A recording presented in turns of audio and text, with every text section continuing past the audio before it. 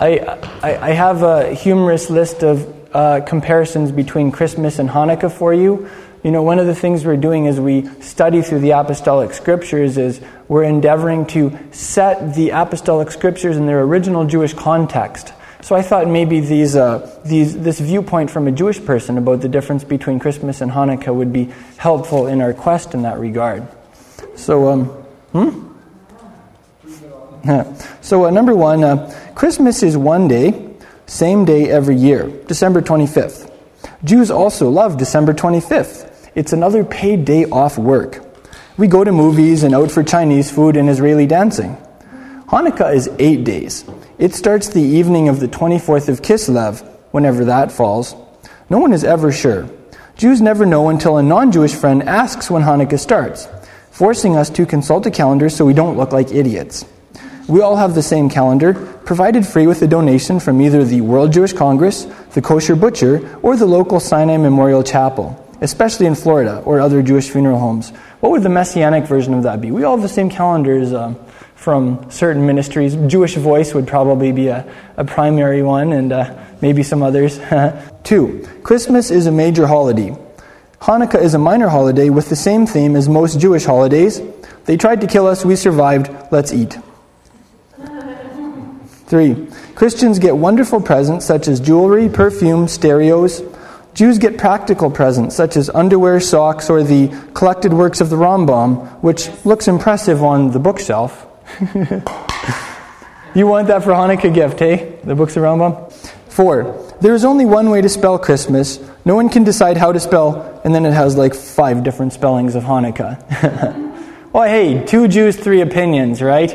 We have to have a variety of opinions on how to spell Hanukkah, or it wouldn't be Jewish. I saw a picture of a church billboard that said, Christmas, easier to spell than Hanukkah. 5. Christmas is a time of great pressure for husbands and boyfriends. Their partners expect special gifts. Jewish men are relieved of that burden. No one expects a diamond ring on Hanukkah. 6. Christmas brings enormous electric bills. Candles are used for Hanukkah. Not only are we spared enormous electric bills, but we get to feel good about not contributing to the energy crisis. 7. Christmas carols are beautiful. Silent Night, Come All Ye Faithful. Hanukkah songs are about dreidels made from clay, or having a party and dancing the hora. Of course, we are secretly pleased that many of the beautiful carols were composed and written by our tribal brethren. And don't Barbra Streisand and Neil Diamond sing them beautifully? Yes. 8. A home preparing for Christmas smells wonderful. The sweet smell of cookies and cakes baking. Happy people are gathered around in festive moods. A home preparing for Hanukkah smells of oils, potatoes, and onions. The home, as always, is full of loud people all talking at once. 9. Women have fun baking Christmas cookies. Women burn their eyes and cut their hands grating potatoes and onions for latkes on Hanukkah. Another reminder of our suffering through the ages. 10. Parents deliver to their children during Christmas. Jewish parents have no qualms about withholding a gift on any of the 8 nights. 11. The players in the Christmas story have easy-to-pronounce names such as Mary, Joseph, and Jesus. The players in the Hanukkah story are Antiochus, Judah Maccabee, and Matta whatever. No one can spell it or pronounce it. On the plus side, we can tell our friends anything, and they believe we are wonderfully versed in our history. 12. In recent years, Christmas has become more and more commercialized. The same holds true for Hanukkah, even though it is a minor holiday. It makes sense. How could we market a major holiday such as Yom Kippur? Forget about celebrating, think observing. Come to synagogue, starve yourself for 27 hours, become one with your dehydrated soul, beat your chest, confess your sins. A guaranteed good time for you and your family. Tickets a mere $200 per person. Better stick with Hanukkah. So there's a Jewish perspective on Hanukkah and Christmas for you. I noticed they did leave out a couple of the pluses about Hanukkah, things that I really appreciate. If you want to open your scriptures to Paul's letter to the early Messianic community in Rome, we will just look through this passage. I have a couple thoughts that I wanted to share, and we can contemplate some of Shaul's message here together. So for verse 1, his very first thought has to do with a figure named Avraham, whom we read about in the Torah. And notice how he describes him. He calls him Abraham, our forefather, according to the flesh. When Paul uses the term according to the flesh, that means physically. So whenever he uses the term according to the flesh, it means on a physical level. For instance, there's a place where he references Israel according to the flesh, where he's talking there about Israel as defined by physical criteria. So this is interesting because Paul is writing his letter to a congregation of people. Some of them are from a Jewish background, but it's highly probable that the majority aren't from a Jewish background. And he's saying Abraham is our forefather on a physical level. So it's not even saying, Abraham is our forefather in the faith, or Abraham is our spiritual progenitor. He's saying Abraham is physically our forefather. That was a big question in the Middle Ages. There are certain Jewish prayers where you call Abraham, Isaac, and Jacob your forefather. And the question was, can a convert pray these prayers with integrity, with total honesty? Can a convert say, blessed are you, Lord our God and God of our forefathers Abraham, Isaac, and Jacob, when this convert, for all you know, doesn't have a drop of, quote, Jewish blood in him? And some of the great sages of that era said, yes, you can pray these prayers with a whole heart because you have been fully brought into the family. You are part of the family now. And we hear this same idea in Paul's letters. And I think it's an important one, even with the growth of the Messianic Jewish community, that there not be a great line of distinction drawn between people from a Jewish, ethnically speaking background and a non-Jewish background. Paul says physically, Abraham is our forefather. And that has massive ramifications on our worldview, our identity, how we express our faith. Check this out. In 4:12, he uses that same term. He talks about Abraham as the father of circumcision to those who are not only of the circumcision, i.e., what did we learn? What does it mean if you're of the circumcision? Yeah. It means you're Jewish, either ethnically or you've converted and you're like halachically Jewish, you're legally Jewish, right? So he says that Abraham is the father to those who not only are of the circumcision, but who also follow in the steps of the faith of our father Abraham, which he had while uncircumcised. So he calls him our father Abraham a second time. And then just to nail it home, in verse 16, he says it again. And he even clarifies, just to make sure that we understand this important point in this letter. He talks about how, for this reason it's by faith, in order that it may be in accordance with grace, so that the promise will be guaranteed to all the descendants, not only to those who are of the law, but also to those who are of the faith of Abraham, who is the father of some of us, of the ethnically Jewish part of us. Now he said the father of us all. Now notice this. He's saying that regardless of people's backgrounds, Abraham is your father figure. He is the father of us all. And that makes you his descendants. That makes you his seed. That makes you an heir of the promises that the Almighty made to Abraham. What were those promises? One of the hallmark promises of the Abrahamic covenant was that Abraham and his descendants would inherit the land forever. Who is like the ultimate descendant of Abraham? It's Yeshua.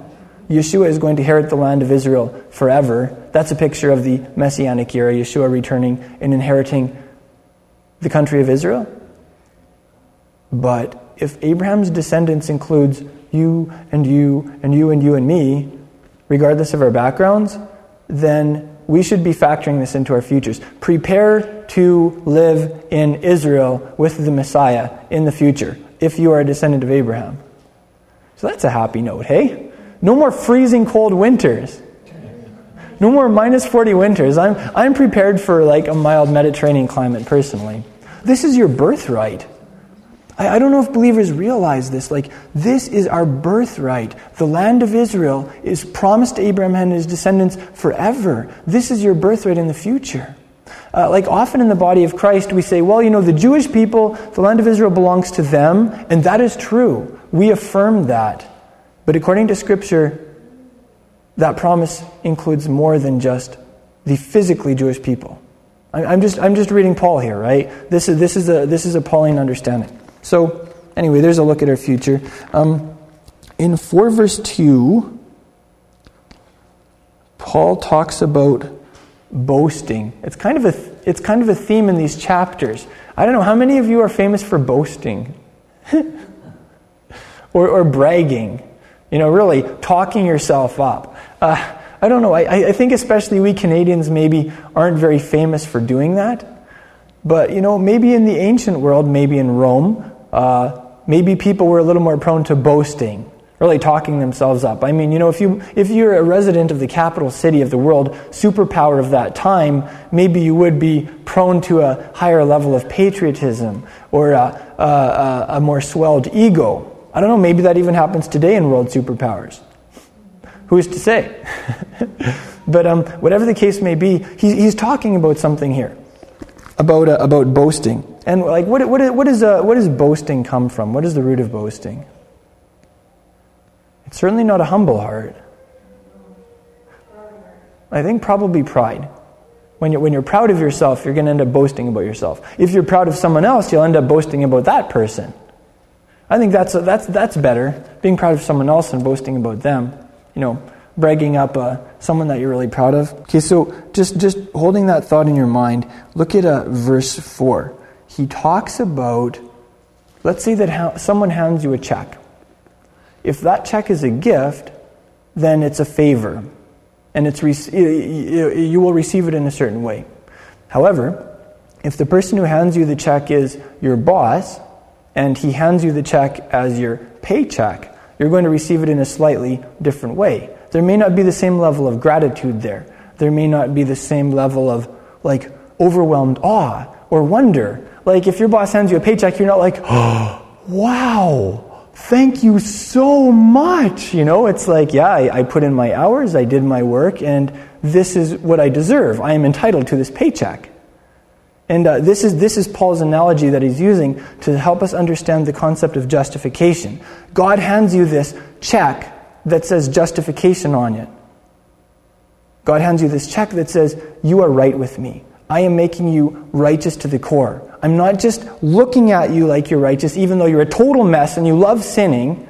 And I'm not just playing games. I'm actually reconstituting you as a righteous individual. This is the concept of justification, right? And if he hands you that justification check and you have worked for it, if you've said, oh yeah, right, I've been doing all the stuff from the Torah, check. I'm entitled to this thing, right? I deserve to be right with you because hey, I've worked really hard on this.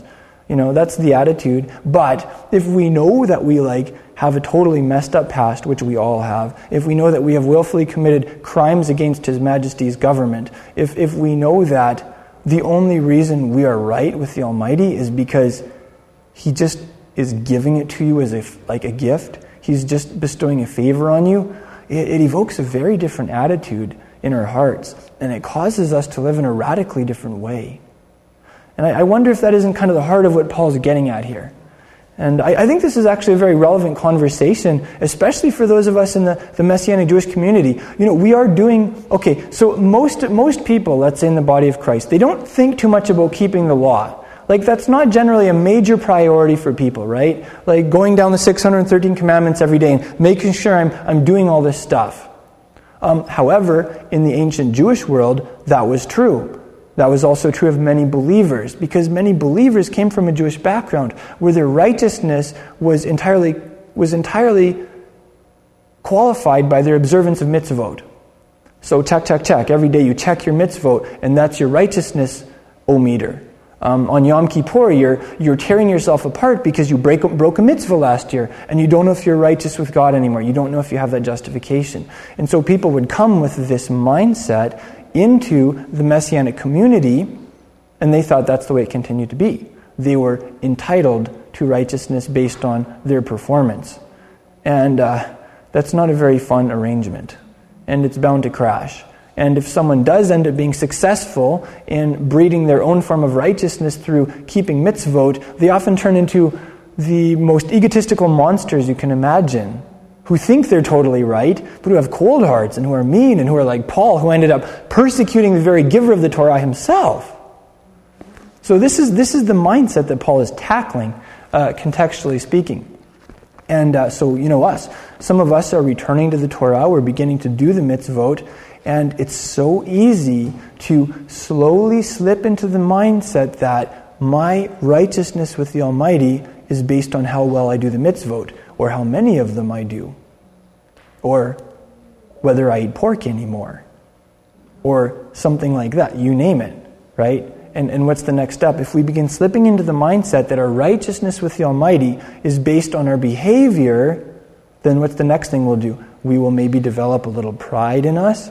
Maybe we'll end up kind of boasting, maybe just in our own minds. Of course, we would never boast out loud, right? But tell me the truth. You've boasted about yourself in your mind at some point in your life.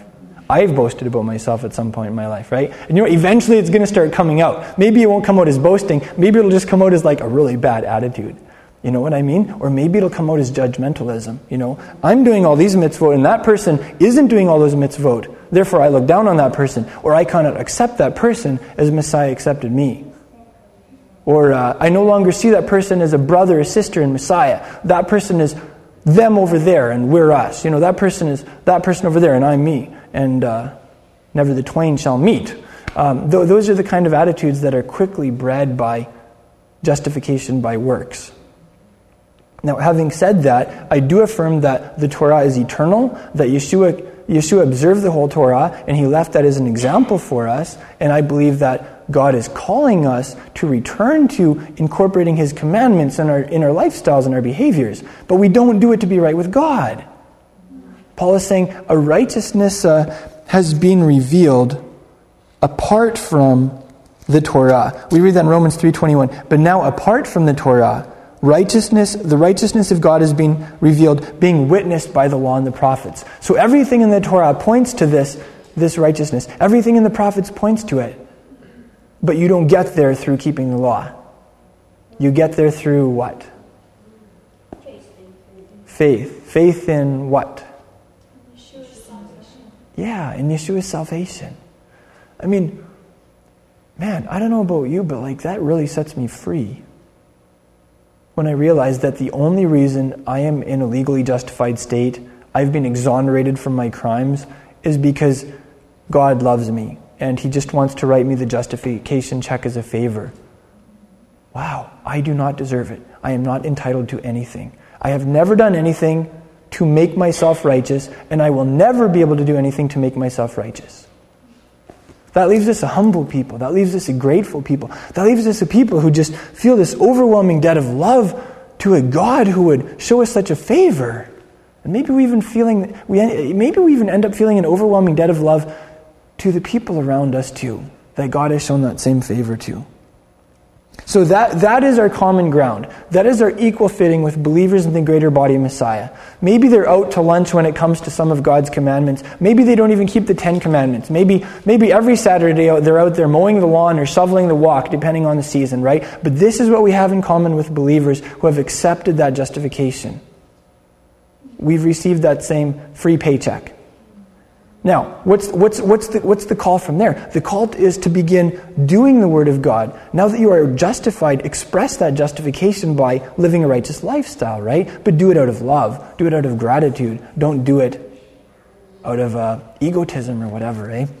So I just think, Paul was he was Messiah's diplomat to the believers who are coming in from the nations. And so the heartbeat of Paul is so important for us as people coming back to the Torah from the nations, right?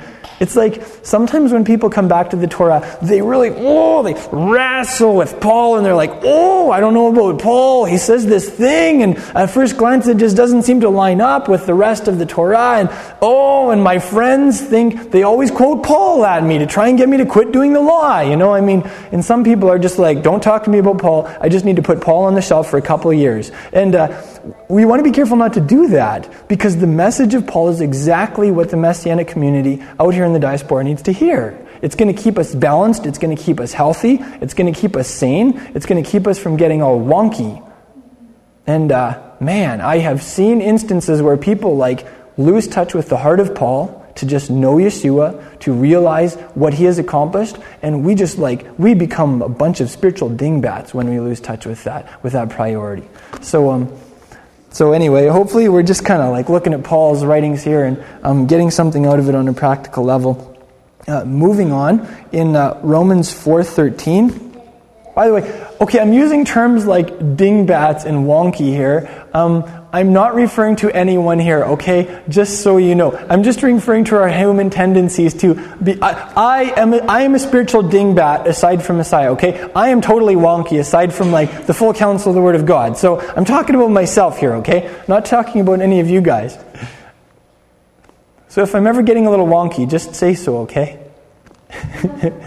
Okay, so Romans 4:13. Let's just keep scrolling through here. Let a couple key themes jump out. Romans 4:13, returning to this concept of the promise to Abraham and to his descendants, which includes you and me through Messiah. The promise, what is the promise to Abraham? That he would inherit the land of Israel, right? That's what we always say. That's what it actually says in the Torah. In fact, the boundaries are even given, from the Euphrates to the river of Egypt, which includes large sections of some highly Islamic and very hostile to Israel countries right now. But get Paul's understanding here. Paul is building on this theme. He says that the promise to Abraham is that he would be heir of the cosmos, is the Greek term. The cosmos. The Hebrew parallel term is the olam. So the Almighty, who is the Melech HaOlam, the sovereign over the cosmos, the king of the whole world, he makes this promise to Abraham, his friend, and to Abraham's descendants that he would give him the whole thing. The whole thing. I wonder if that isn't why the enemy kicks and screams and digs in and fights when believers start understanding their identity, their covenant identity in these ancient covenants like the one with Abraham and the one with Moses. Because when you begin realizing that Mashiach is returning and he's going to inherit the cosmos and you are going to inherit it with him. And that doesn't leave a lot of room for Hasatan, does it? That's the total eviction point. So all that to say, this return to understanding the whole series of God's covenants, including the Abrahamic covenant, which Paul was very strong on. This is spiritual warfare we're talking about here. Sometimes believers will get together and they'll see a problem, so they'll, shandala and bind it in the name of Jesus. And, there can be value in that. But I suggest to you that maybe we're just dealing with symptoms of spiritual problems when we're trying to bind little things like that. Maybe it's better to hit the root of the problem and to connect with the power in the Abrahamic covenant and to realize that you, in conjunction with the Mashiach, you are an heir of the cosmos. So this province, this is your turf. This is my turf. We are inheriting this province alongside Yeshua because it is being given to him as a possession. Psalm 2, I will give you the ends of the earth as your possession. Saskatchewan, I think it qualifies pretty good as one of the ends of the earth. I mean, we're in the extremities of the globe here, you know what I'm saying? Minus 40 winters. Really? So just remember that. Let that build your faith. That is like a very high level of spiritual warfare. That is the Messiah's people inheriting chunks of real estate and taking it for him based on their faith. And that's the power in the Abrahamic covenant, as I see it. That's the power in that promise that the Father made to Abraham and his descendants. Now, this is interesting too. There's Paul, he coins these terms and they're not used anywhere else in the scriptures. And it can make it very challenging to understand what Paul is talking about. Okay, he uses terms like works of the law, or those who are of the law, or being under the law. And you can interpret those in a very wide context. I mean, that can mean anybody who reads the Old Testament or has anything to do with the Old Testament. Oh, that person, they get something out of the Old Testament when they read it. They must be of the law, so they must be bad, right? It's no, of course, that's an extreme interpretation, and I don't think anybody goes that far. But people do often take an extreme interpretation that's very similar. They say, it's not, that person finds meaning in the Old Testament, that person reads the Old Testament, but that person practices some elements from the Old Testament, they must be of the law, right? And like kind of keep them at a distance. They must be dangerous. That's kind of often the pop interpretation of this term of the law. But I want to suggest to you that is not a correct interpretation. Okay, here in Romans 4:14, he says, if those who are of the law are heirs, then faith is made void and the promise is nullified. So whoever these people are who are, quote, of the law, they will not be inheriting the promises. They are not, quote, like, they're not based on faith. They're probably based on this antithesis thing that Paul has, the whole works mentality. In 4:16, Paul uses he uses the same term of the law, but he uses it in a totally different context with a different meaning. I want you to read this with me because this is really important. 4:16, he says, for this reason it's by faith, in order that it may be in accordance with grace, so that the promise will be guaranteed to all the descendants, not only to those who are of the law, but also to those who are of the faith of Abraham, who's the father of us all. So did you hear that? In that verse, Paul is saying all of the descendants inherit the promise, including those who are of the law. So either Paul is like having some serious issues with flip-flopping on his doctrine within 2 or 3 verses, or Paul is using 2 different applications for this term. Let's have a look at this here. Okay, so 4:16 he says, all the descendants inherit the promise, it's guaranteed to them, those who are of the law and those who are of the faith of Abraham. So I think we could assume in this passage that he's talking about those who are of the law being people with a Jewish background who practice the Torah, and in this passage it's okay. That doesn't disqualify you from the promise. And he also mentions those who are of the faith of our father Abraham when he was uncircumcised, i.e. while he was, quote, not Jewish.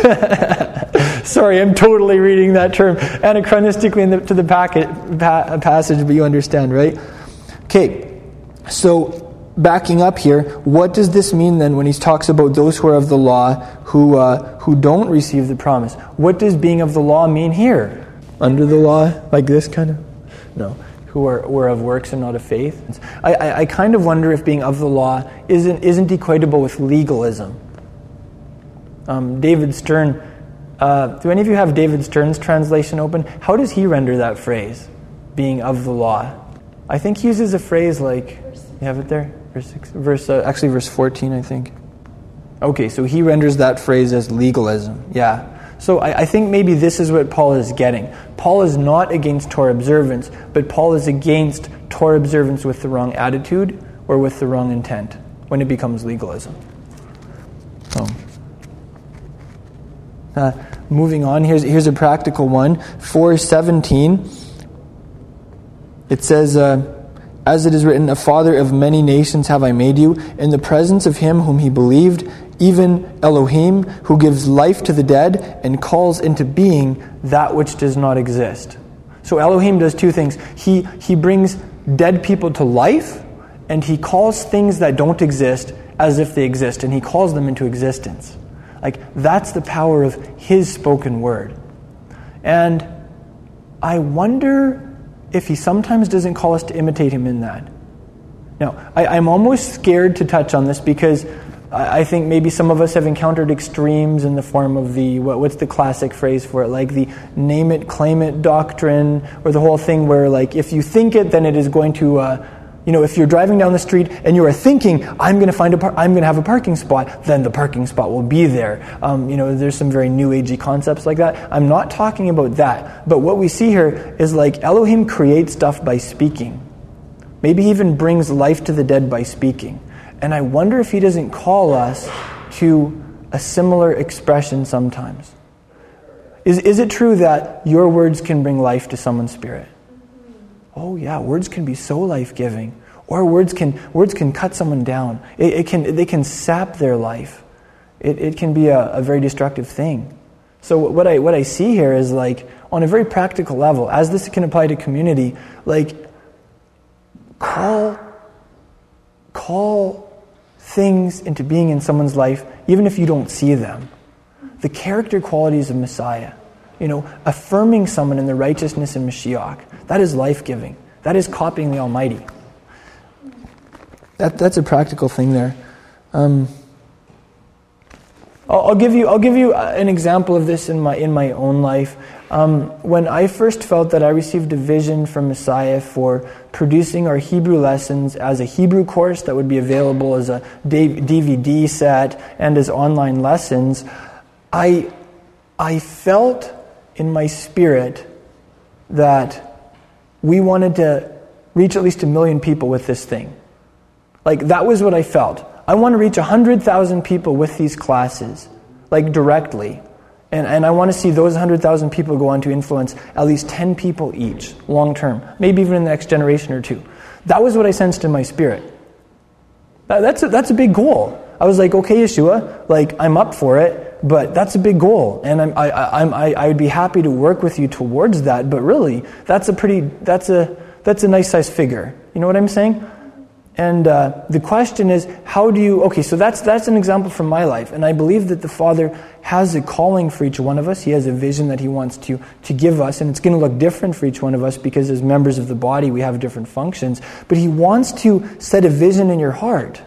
And it's not a vision that has materialized yet. It's not something that's come to pass. Just like the Father made a promise to Abraham. He guaranteed him that he was going to have a son. And it was like totally impossible. And what was Abraham's response? Maybe we can look at that too. In 19, this was Abraham's response. Without becoming weak in faith, he contemplated his own body, now as good as dead, since he was about 100 years old, and the deadness of Sarah's womb. So did you hear that? Abraham was a realist.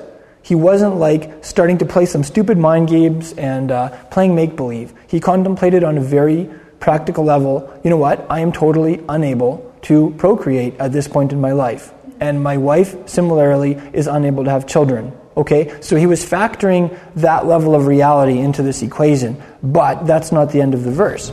It goes on in verse 20 to say, yet, with respect to the promise of God, the guarantee of God, he did not waver in unbelief, but grew strong in faith, giving glory to God, fully assured that what God had promised, he was able also to perform. So what are the two action points there? There are actually three. Okay, so with our father Abraham, he received a guarantee from the Almighty. He was given a vision of something that didn't exist at that point in time. And he did three things. First, he looked at his situation very realistically. He analyzed his current condition. He said, okay, this is where I'm at. Then what did he do?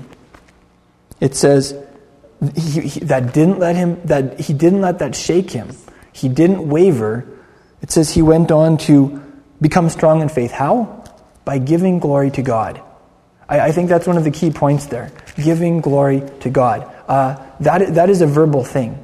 To give glory to God, you need to verbalize something. It could be in the form of giving thanks to Him. That is giving Him glory. It could be in the form of praising Him, or even praising Him to other people. Saying like, praise God. Do you know how great He is? Do you know what He is capable of doing? That is giving glory to God. That is what our father Abraham did. And what was the third thing? He remembered a key fact. He remembered that God can do it. What he had communicated to Abraham, he was fully capable of performing. So whatever the vision may be that the Father has given you, whatever vision He's going to give you, on the day He gives it to you, remember those three things. You can be a realist, you can look at your situation, but remember to give glory to Him, to thank Him for that guarantee, to talk about it to people in your life, and to remember that He can do it. Yeah, that will make us cookies cut with the cookie cutter of our father Abraham in the faith.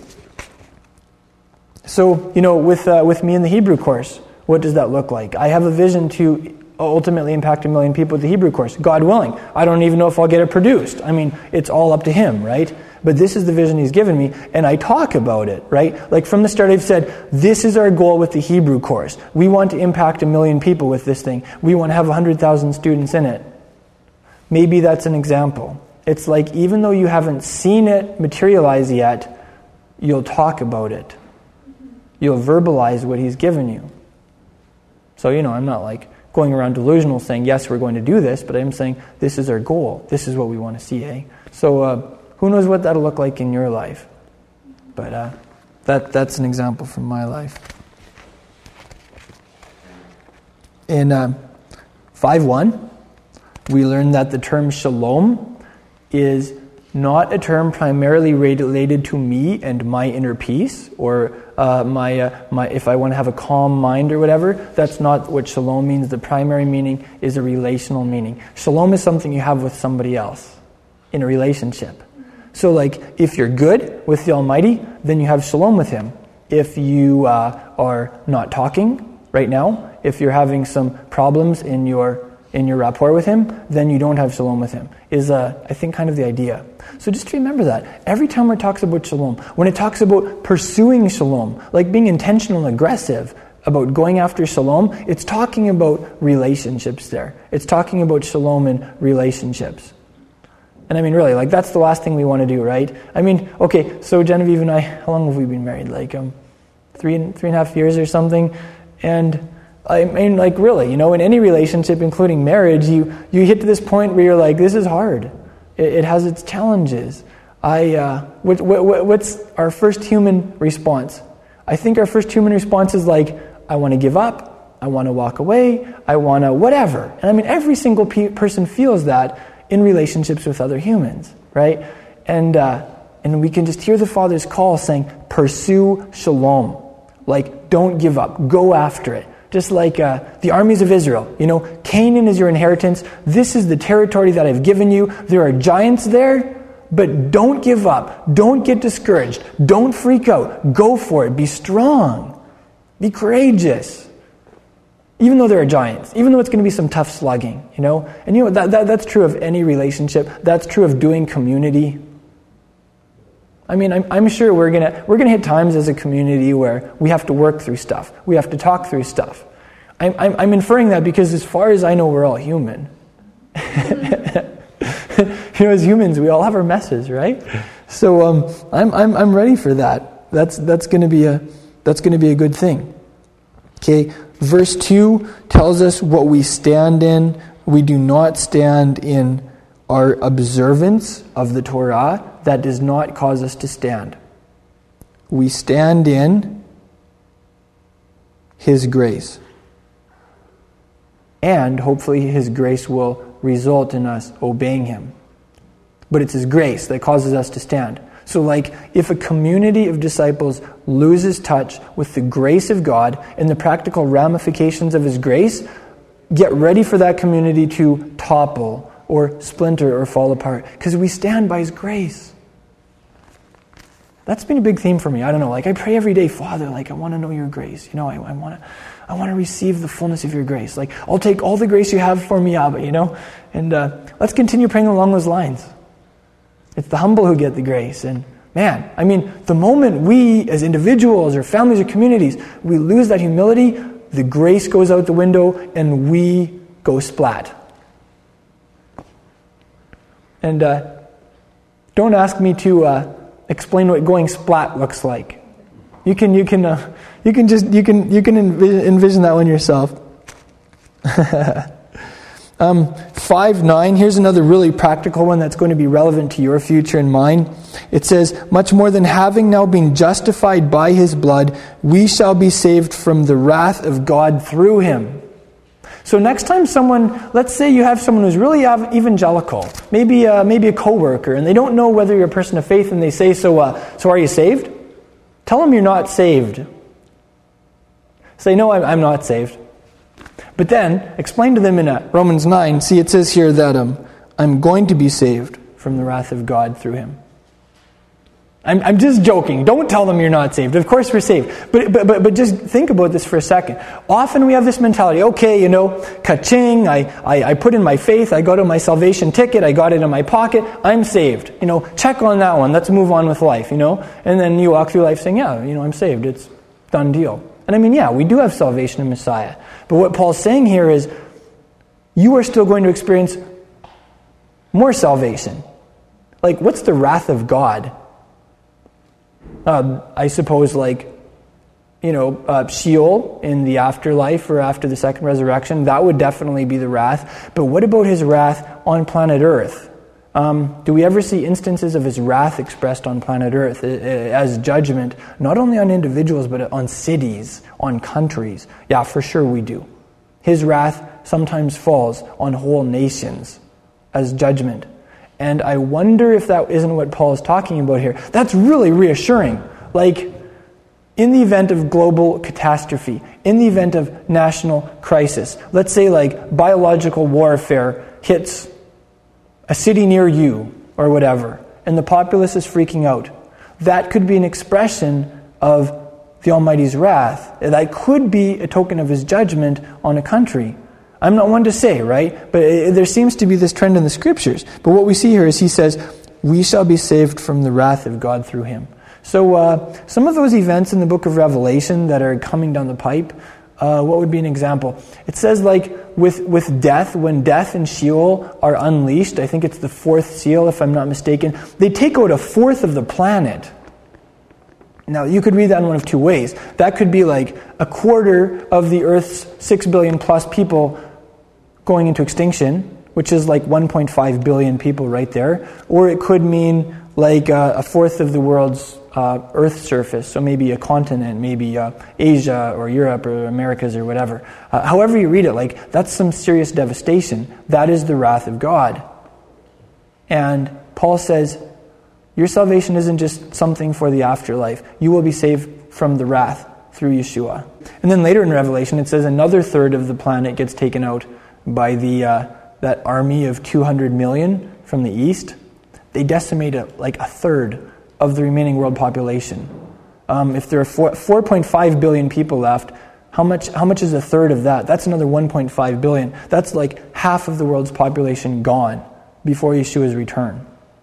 I hate to think about that. Honestly, like, heaven have mercy on all of us as a human race. But this is what the book of Revelation says. This is some of the stuff that's going to come down the pipe. And I personally, like, I don't want to be taken out by the wrath. Like, I want to live. I want to stand by His grace. I want to see the return of Messiah. I want to stand there with my family as a testimony of Yeshua's salvation and, like, welcome Him back. I want to be part of that red carpet welcome. You know what I'm saying? Anyway, that's my personal aspiration. And maybe Paul's talking about some very practical things, about being saved in the future from some very concrete expressions of the wrath of God in the end of days. I mean, I'm thinking tentatively about some of these things, right? So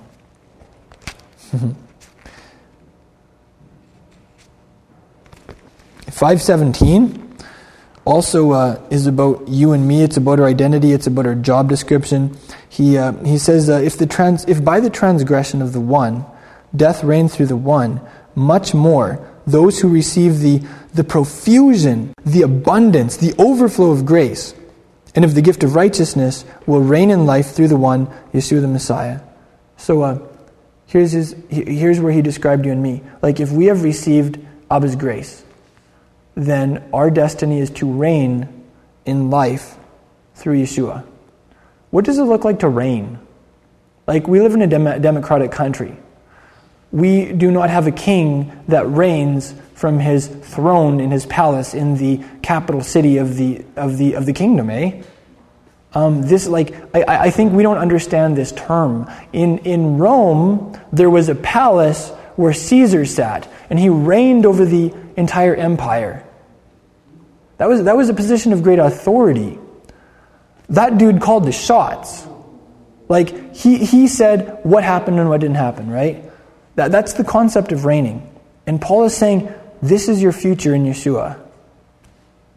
In life, reigning in life. So, like, the whole concept of royalty, I don't know, I kind of like this. You know, there's kind of this fairy tale dimension that I think children especially like, where, you know, if you're a girl, you're a princess, and if you're a boy, maybe you're a prince or you're a knight or whatever. You know what? Those fairy tales may be closer to reality than what you think. That may be what you are called to in the kingdom.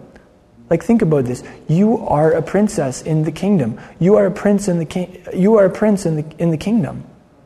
You have already begun to reign with Yeshua, God's anointed king. That means you are called to express that. You are called to see the will of God implemented on planet Earth. How do we do that? Maybe through prayer. Do you think prayer would kind of be the key action point here? I think so. So remember that. When you are praying, you are not just praying and like wallowing in your sorrow or like trying to keep from glubbing under the water. you're not just struggling in prayer. You are reigning in life with Yeshua. That is the heart of prayer. Like when we're talking about intercessory type of prayer, right? There's communion prayer when it's just like lovey-lovey with Abba. And, there are different kinds of prayer, right? But like this is a very critical aspect of prayer that maybe the Father is calling us to grow in or break out in or realize that this is your birthright. Man, we are going to turn the city upside down for Yeshua. We're going to turn our province and country upside down for Yeshua. When we begin realizing that like this is who we are. We are ruling with Yeshua right now in the life of the Spirit. When we express that life through prayer, through loving each other and stuff. Yeah.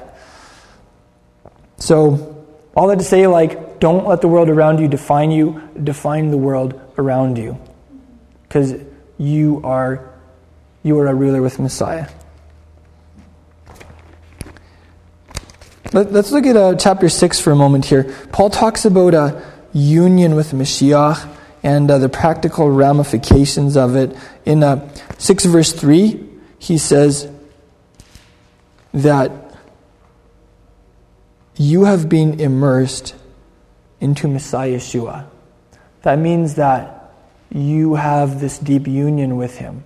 And I don't claim to understand this. This is something on a spiritual level. This is like, Paul was something of a mystic. He's talking in, quote, mystical terms, if I could use that word without making anyone think I'm weird or getting weirded out. But just think about this, like, what does that mean? And then he begins working out the practical ramifications. So when Yeshua died, you died.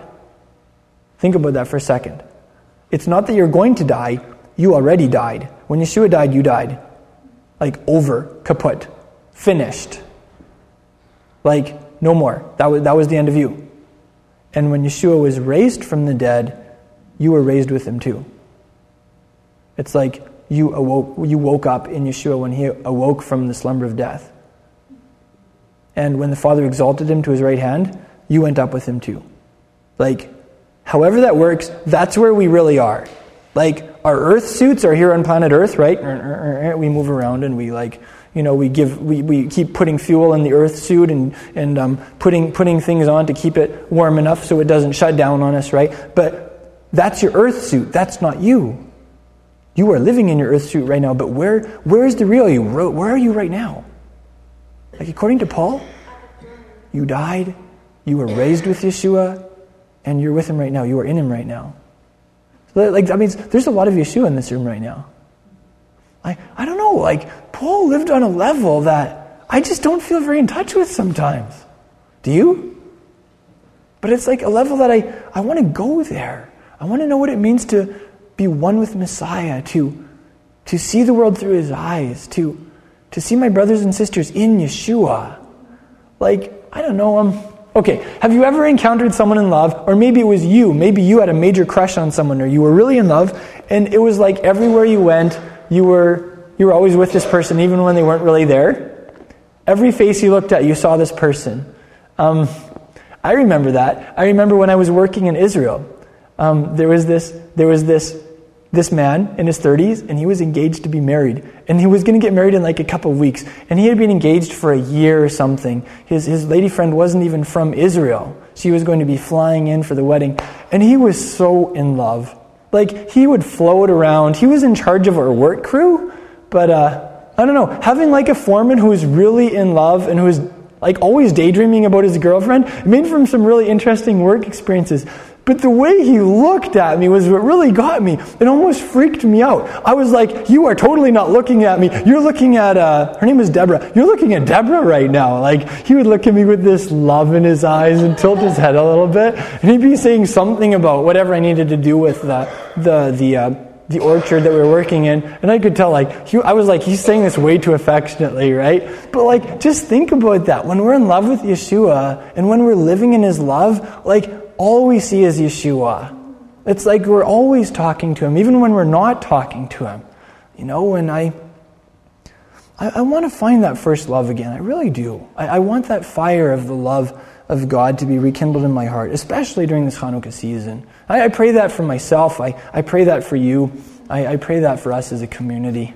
I'm just really happy that we haven't reached the goal and there's nothing left. I'm so happy that there's room for us to grow, to develop in our love with Him, to fall more deeply in love with Him. Now, I'll finish our contemplation on this passage from Shaul's letter in 6:17. He mentions the Torah. He says, "Thanks be to God that though you were slaves of sin, you became obedient from the heart to that form of teaching to which you were committed." What was it? What's the Hebrew word for teaching? Torah. That's right. So he's saying that you became obedient from the heart to that form of Torah to which you were committed. It's just cool to think that, yes, the early Yeshua movement was committed to the Torah, but they had their own version of the Torah. I'm not saying they went and rewrote the thing, but there was a traditional Jewish version, and then there was a version of the Torah as interpreted through the New Covenant, as practiced in the power of the Ruach HaKodesh. That is our form of the Torah also. And I want to stay strong in that. Here I'll share with you a traditional quote that really illustrates that point. He goes on to say, speaking about sanctification, the outworking of our justification. I should just look at my notes so I can remember what verse it is. There we go, 6:19. Romans 6:19. He says, you used to give over your body parts, the members of your body, as slaves to impurity. That term impurity is defined by the Torah, by the way. That's like being in a state of impurity.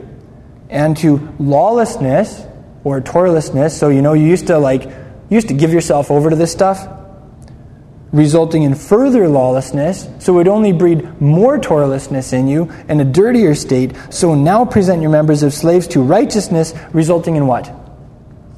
Sanctification. So did he say you have sanctification, or did he say that when you serve God and you do the stuff He says, that results in your sanctification? Yeah, so it's another example of how Yeshua is your sanctification, and yes, you are sanctified, but now live it out, right? And here's a quote for you from Pirkei Avot. Have any of you ever read Pirkei Avot? Okay, Pirkei Avot means ethics of the fathers. It's basically 5 chapters of Proverbs type material. It's every generation in the Second Temple era had their own sages, and every one of those sages gets a quote or two in Pirkei Avot. So if you could take a sage and take his 3 best quotes from his whole life and put it in a book, that's Pirkei Avot. And some of these guys preceded Yeshua by a couple centuries. Some of them were contemporaries with the Master, and some of them followed him by a couple generations. So here's an interesting quote from a sage named Ben Azai. Ben Azai said, "Run to perform even a minor mitzvah." You remember Yeshua referenced the idea of lesser commandments and greater commandments? So here's that idea. Run to perform a minor mitzvah and flee from sin. For one mitzvah leads to another mitzvah, and one sin leads to another sin. For the consequence of a mitzvah is a mitzvah, and the consequence of a sin is a sin. Did you hear that thought? It's what Paul is writing here is almost a mirror image of this concept. When we sin, it breeds more sin. When we do righteousness, it results in more righteousness. So run to perform every mitzvah. I had one Hebrew word that I wanted to share with you because it gives us a real insight into what something's all about. In Genesis 38:18, okay, so Genesis 38, it's a really embarrassing chapter, right? It's Judah, he was the patriarch of the tribe of Judah and of the Jewish people. He was one of the progenitors of the Mashiach, and here he is patronizing a prostitute. It's embarrassing. This man had some serious issues in his life. But there's something interesting about this whole thing. One of the things that he gives Tamar as a guarantee that he's going to pay her is his cord. Genesis 38:18. It says, he said, "What pledge shall I give you?" And she said, your seal and your cord and your staff that's in your hand. That would kind of be like him giving her his keys, his driver's license, and his major credit card, or like his birth certificate. I mean, you're talking about like, these are this guy's, these are his major items of ID. And he gives them all away to her. And then she disappears and he doesn't get them back. You can see why he would have been a little worried about that whole scenario. Identity theft, yeah. Right, and then, they do turn up in a rather interesting situation. But this term here for cord is patil. Everybody say patil. To patal means like to twist. You remember Naphtali? It's the same root, Naphtali. She named him that because she was wrestling with her sister. And in that context, it's like wrestling is when like you're rolling around on the ground and twisting around and fighting. In this instance, though, the patil is like it's a cord. It's like something that is what's the word? I don't do a lot of like strung together, twisted together into a cord. Now, the interesting thing is this is the same term that's used for these guys that I'm wearing right now. It says to give into your tzitzit, into your fringes, patil techelet. Did you hear the word patil there? So the color is techelet, and also like the dye that it's made from, and this is a patil. So this is like a cord. It's something that's twisted together, right? And it has the connotation of wrestling, which is interesting, because what does the name of our nation mean? To wrestle, yeah. And this is also something that Judah was toting around. So, all that to say, the whole mitzvah about wearing tzitzit, whether you wear them on a regular basis or maybe you have them on a talit, like a prayer shawl, just remember that those are to you what that cord was to Judah. That is your identity tag. That identifies who you are, your place in society, who you serve, which company you work for, etc. So, if you could take these, you could just you could apply each of those questions. This says who I serve. This says who my employer is. This says which community I belong to. This says a lot of things. So that's kind of the broader meaning behind tzitzit. Like, people today don't walk around with cords, right? Like, your cord isn't how you identify yourself in today's culture. So I wanted to point that out because it really helps us understand the cultural context of tzitzit.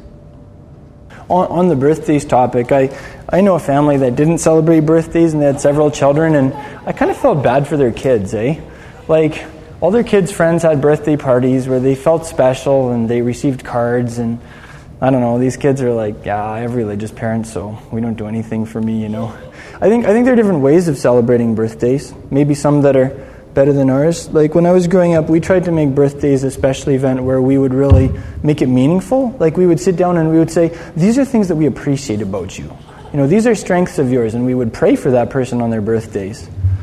And for a while, we didn't even do the whole cake and candles thing. But that I think it made a comeback, because, hey, I love cake.